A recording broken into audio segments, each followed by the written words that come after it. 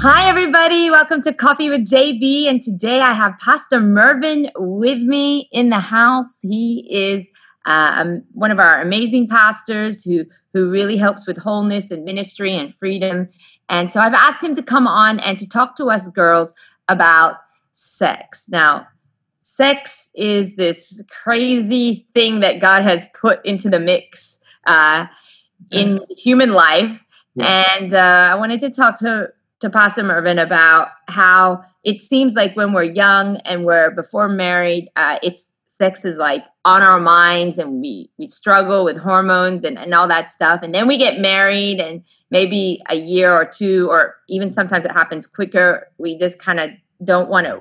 Why the transition? How can we do this right? Can you give us some tips? Okay.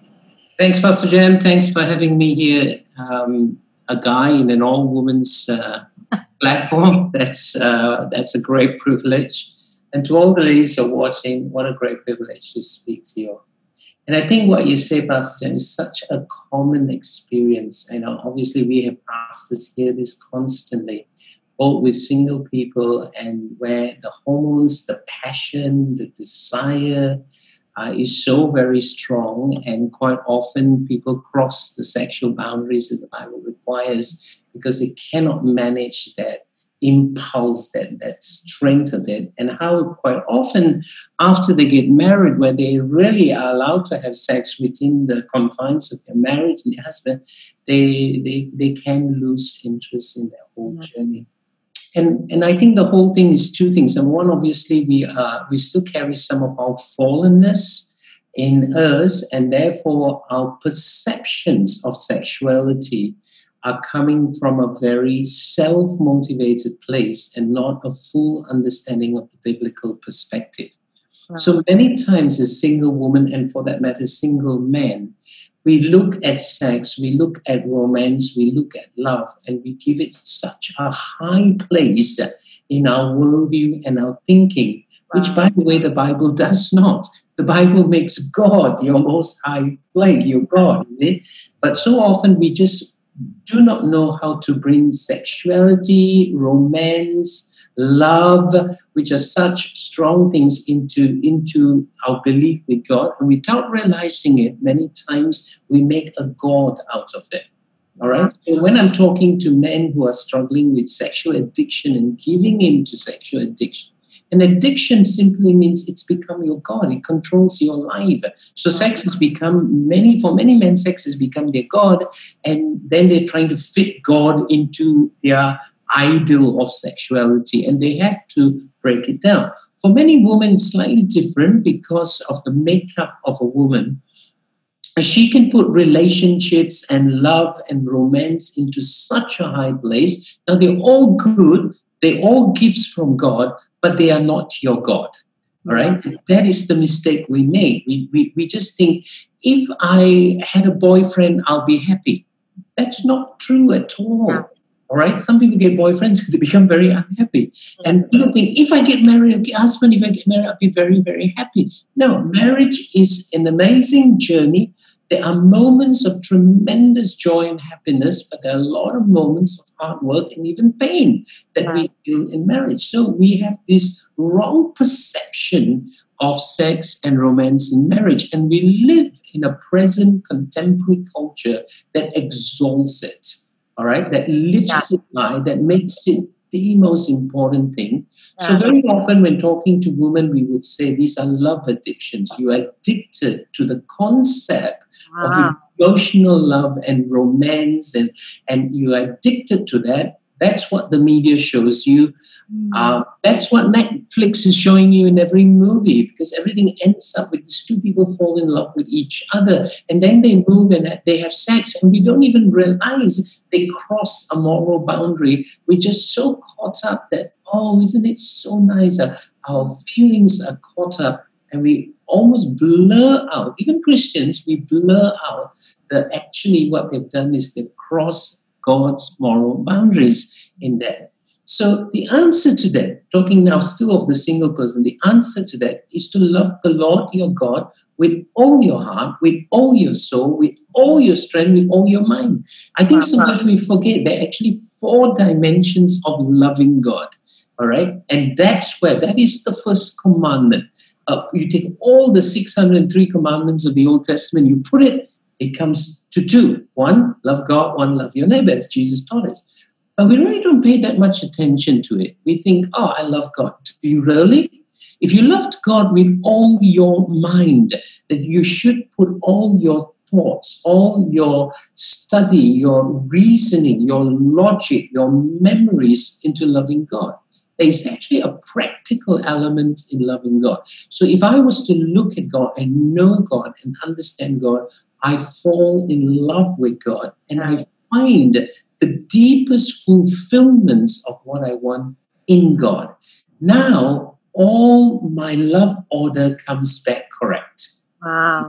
So God is the first. Now, it is great to long for a husband, to want to have an intimate, emotional, but it is not the highest love. It may be kind of lower down in the list because God is your first. And I think this is the problem. Our love order is wrong. Wow. For many men, it could be women as well, we put sex as the highest one. And then God is number 3 or 4 in our list. All right? Or we put romance, marriage, So many times you find this with single women complaining or even asking for prayer with prayer ministry, saying, I just need a husband. If I had a husband, I'll be very happy. And I go, that's not true. Your husband cannot give you what God can give you. Great to have a husband. Marriage is awesome. Sex is awesome. Falling in love is fantastic. All good, but not your first love. Yeah. And I think that's where our world has deceived us and we get trapped. And I think when it comes to emotional desire, it's a bit like a fisherman going fishing. He takes a bait and he puts a hook inside the bait. When the fish looks at the bait, the fish cannot see the hook. All right? You can only see the bait. And the fish is convinced in its mind, this is good for me. So many times we think this is good, but you don't realize there's a hook inside that is going to get you, and you're now trapped in that process. We need wisdom here. We need wisdom despite the bombardment of our world, particularly our online world, that tells us all these messages to us about romance and love and sex. We need wisdom to go back to the Word of God. And if I put my mind toward the Word of God, I begin to fall in love with my God. He meets the deepest needs of my heart, right into the depth of my spirit, which, by the way, no husband can give you, no boyfriend can give you, and no sexual encounter can give you. All right, let's call the lie a lie. It is a lie. We have trapped with that lie. Now, if we do have that lie and we do find a young man we love and fall in love, we marry him, and then we go into marriage and sex in your marriage, you're going to be so deeply disappointed because you thought your expectations was this man will meet my spiritual needs, my soul needs, my physical needs, even my history of brokenness he's supposed to restore and heal and give me identity. You made him a god. Wow. And so the danger of making an idol out of marriage, an idol out of relationship is very real in modern idolism. In modern world, we make idols of this. This, I think, is a very, very dangerous idol, and we're so trapped in it because we're saying, I just want to get married. What's wrong with marriage? Nothing wrong with marriage, except you make marriage more important than God. And in your imagination, in your fantasy, which is your mind, you are loving this idol, which actually a lot of that place belongs to love God with your mind. You should be searching the scriptures and knowing your God and loving Him. But we make an idol. So then we get so deeply disappointed as a married woman with our husband because we realize he's got so many flaws. He's got so many things. He's so far from perfect at all. And of course, quite often when a young man gets married, he doesn't know how to love his wife. He doesn't know her deep emotional needs and how to meet that needs. he has come from his own idol where he thinks sex and marriage is going to make me really happy and it'll be all fantastic. And he's coming with his disappointment because, you can have moments where sex is amazing, but quite often it is not. And the disappointment with each other completely removed. And so she doesn't really feel the connection anymore. She feels he disappointed me. He didn't live up to my standards. But actually, he didn't live up to your idol because he's not your idol. And this is an issue of loyalty. And I think it is so true, an issue of loyalty, the loyalty to God or the loyalty to an idol that you made up in your mind, in your emotion, in your worldview. You made up an idol in your mind. Then you are going to be really, really disappointed with this process in our lives. So really what the media is showing us or what movies are showing us is just a beautiful bait. But hey, right inside is a very sharp hook. Yeah. And it's going to, bring death and not life into relationships in your life. So I think that's where we're making the mistakes. So if listening to you now, if I'm somebody who's like, oh my goodness, I've done that. I've made, sex or love or romance an idol, whether I'm single or married. What do I do now? What's some practical things I can do now to go back and do it right? Okay, James chapter 1 talks about temptations, and I think it's a great chapter. I think verse 12 to 14, he goes, it is not God who is tempting you or doing this. It is actually yourself, something in you. What he means is there is an impulse, an inclination within you that is so needy that you are moving that way. And he says it is that leads you to sin. That temptation now becomes the bait that pulls you so that you have sex outside marriage, or you give yourself to a number of men, or even this belief system that I'll be happy if I get married and making an idol of marriage and husband. It is actually something within you. It is something lacking. It is something missing. Of course, for all of us, since the fall of the human race, there is an emptiness in our spirit. But add to it our unique journey in life, we can find emptiness from our childhood, from the inputs of our parents or culture, or brokenness. There is a part of us that is broken, hurting, needy within us. What we are trying to do is we build this idol to nurse this impulse. All right, we because every time when we go into that fantasy of this perfect man and love and marriage, it actually releases hormones from our brain to our body, and so we feel good. We get the feel good feeling, so we get addicted to our fantasy, and the pain of our brokenness is numbed for a moment. In that, so we keep going to the fantasy. Every time I feel lonely, I feel depressed, I feel nobody loves me, I feel I'm alone, I feel I'll never get married. I go into fantasy world because it releases these hormones and I'll feel good. Now that's dangerous. That is, of course, neurological and biological, but it is dangerous because it's going to pull you. According to James chapter 1, it will pull you to sin. You will then cross sexual and emotional boundaries that you shouldn't cross. But so great will be your need and so strong will be your false belief that you don't care what the moral law says. And a point of temptation, you will cross. Same for men, but men are far more sexual in this whole process. You will cross at that point. So it is that we need to bring to the Holy Spirit. And we need to say, search my heart. I like the psalmist because he says, search my heart and see if there is some anxious thing in me. There is something that I am really anxious, worried, concerned about. And I believe the Holy Spirit will show you that.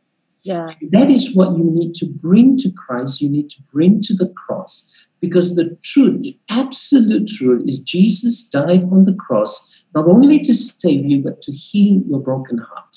Yeah. And most of us don't use that dimension of salvation anointing flowing from the cross to heal the broken heart. And we need to do this again and again, going, God, look at this broken, this is part. Look at my thoughts. Why am I so worried? Look at my thoughts. Why am I so fearful? Why do I feel nobody likes me or no man will be attracted to me? So I should give myself sexually. There may be some. Where did that come from? It comes from this anxious, insecure, broken area. And our job is not to take it to addiction or take it to some men. Our job is to take it to God. Because trust me, your husband has no anointing to heal that broken parts in you. Only Christ said, I have the anointing. I'm releasing it from the cross as the body of Jesus was broken. This beautiful heavenly anointing. And the more we go to Christ and we heal that, one thing is we get our healing, but two, we fall in love with Jesus again and again and again. And a deep loyalty comes to Jesus. Wow. Now, if you have a deep loyalty with Jesus, you don't have to bother about moral excellence or because this love is your greatest protection. It is not shame, it is not fear, as traditional values told us, that will protect us from sexual immorality. Despite parents frightening us and shaming us, most of us have broken it in some dimension. It didn't have the hope.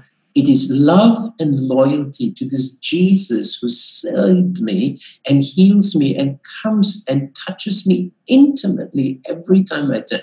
That is our hiding place. That is our covering. That's our shield. That protects us from all the deceptions of the world outside and all the neediness inside. You see, there's two battles you're fighting, all right? That's why when we pray the Lord's Prayer, we say, lead me not into temptation. We're talking of the internal struggle that we carry. And we're saying, Jesus, don't let this part of me that's not fully healed lead me into temptation and cause me to sin. That's part why. And it's a daily prayer, which is wonderful, isn't it? Wow. At the same time, we say, deliver me from evil. That's the temptation from the outside. And that's the process that keeps us pure and holy in the things of God. Simple, but beautiful. You said something which triggered a thought in me is like how it releases when you fantasize or you go to that place, it can release a hormone in you that makes you feel good. So when we feel good, we think it's okay because surely why would God stop me when I feel good? And I think that's a trap that maybe some girls get into with masturbation. That it releases that hormone and they feel good. And so they think that, okay, well, if this is making me feel good, then it must be okay. But then they get into this addiction of it. And more young girls than ever before are falling into that trap of masturbation. And just what you said was really good, how we've got to fall in love with Jesus and take that idol of self-gratification off us. Because a lot of singles don't realize that masturbation will directly affect their marriage. It has huge effects on your marriage after. It's not like you get married and then all those urges leave. It causes a dysfunctional habit that will impact your marriage. And I've sat with married girls who, are in destructive patterns with this, and it affects their husband, it affects everything. So, and I've always thought, well, how do we set these girls free from this thing? But it's what you said. We've made an idol out of this love, romance, or even an idol out of this chemical thing that is released through us. Yes. So we therefore think, well, it's good. And why would God stop something from me feeling? Why would God stop me from feeling good? That doesn't sound like God. And we justify it that way. But really, it is just so deceiving. And that hormone has been built in us for marriage. Yes. And that love that we want, it says, husbands, love your wives. I've often thought, why does God say husbands, love your wives and wives submit to your husbands? But it is that thing. We are created to love and to, we do have that as girls growing up, getting married and all that stuff. So when it's done right in God's ways, can be really beautiful. When God is our God and our husband's not our God, or sex or love or romance isn't, and we put it in the right place, I can see how God has created us to love, first with Him and then with our husband. That's a great. I think that's a great revelation that just came out of this. But you have some resources that you want to recommend. What's something that we can read to help us? One book, if I can recommend one book, Pastor Jen, it's called Pure Desire by Gary INRIG, INRIG. I'm not very sure how you pronounce that. Right. INRIG, Gary, INRIG. Okay. And for pure desire, moral sanity in a sex-saturated culture. Now, obviously, there are many books, but I like this because he's very open in what he says, but he has strong biblical basis. And I think quite often people don't have a strong biblical sexuality doctrine or belief system. And they have, as you said, they have the feel-good doctrine, all right? Which means if it feels good, it's not harming anybody, it's okay. Many people think that. So two adults feel good, they can have sex, it's okay. It is a lie, an absolute lie, because it destroys you and it destroys those around you. But there's a reason also, another reason why I chose this book, Pastor Jem, is because there's this great chapter on it's called Parental Guidance Required, and it's helping us. This is not a book only for women, this is for men or women or mom and dad. But there's, again, I think Christians do not know how to bring up their children or parent their children in the whole area of sexuality. Now, stats will tell us that boys as young as 9 to 11 are starting to watch porn. So they are introduced to porn from 9 to 11, and yet Christian parents are saying nothing.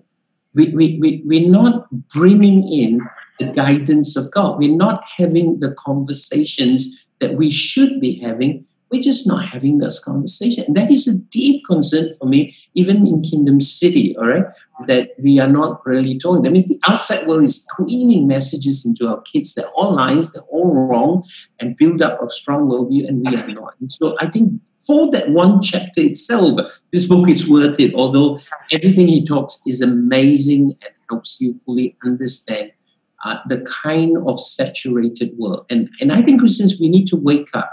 Sexuality is it's a great gift, but if you don't know how to handle that gift, it brings great destruction. And we need to be openly talking, reading, discussing, discipling, even our young children in sexuality. Yes. Amazing. Thank you. We'll have that up on our blog for people to see where they can get that from. And thank you so much, Pastor Mervin. That was Pastor Jem. Wisdom. Loved it. And I'm sure the girls loved it too. So thanks everybody for tuning in, and we hope to see you next week. We'll see you later. Okay. Bye-bye. Bye.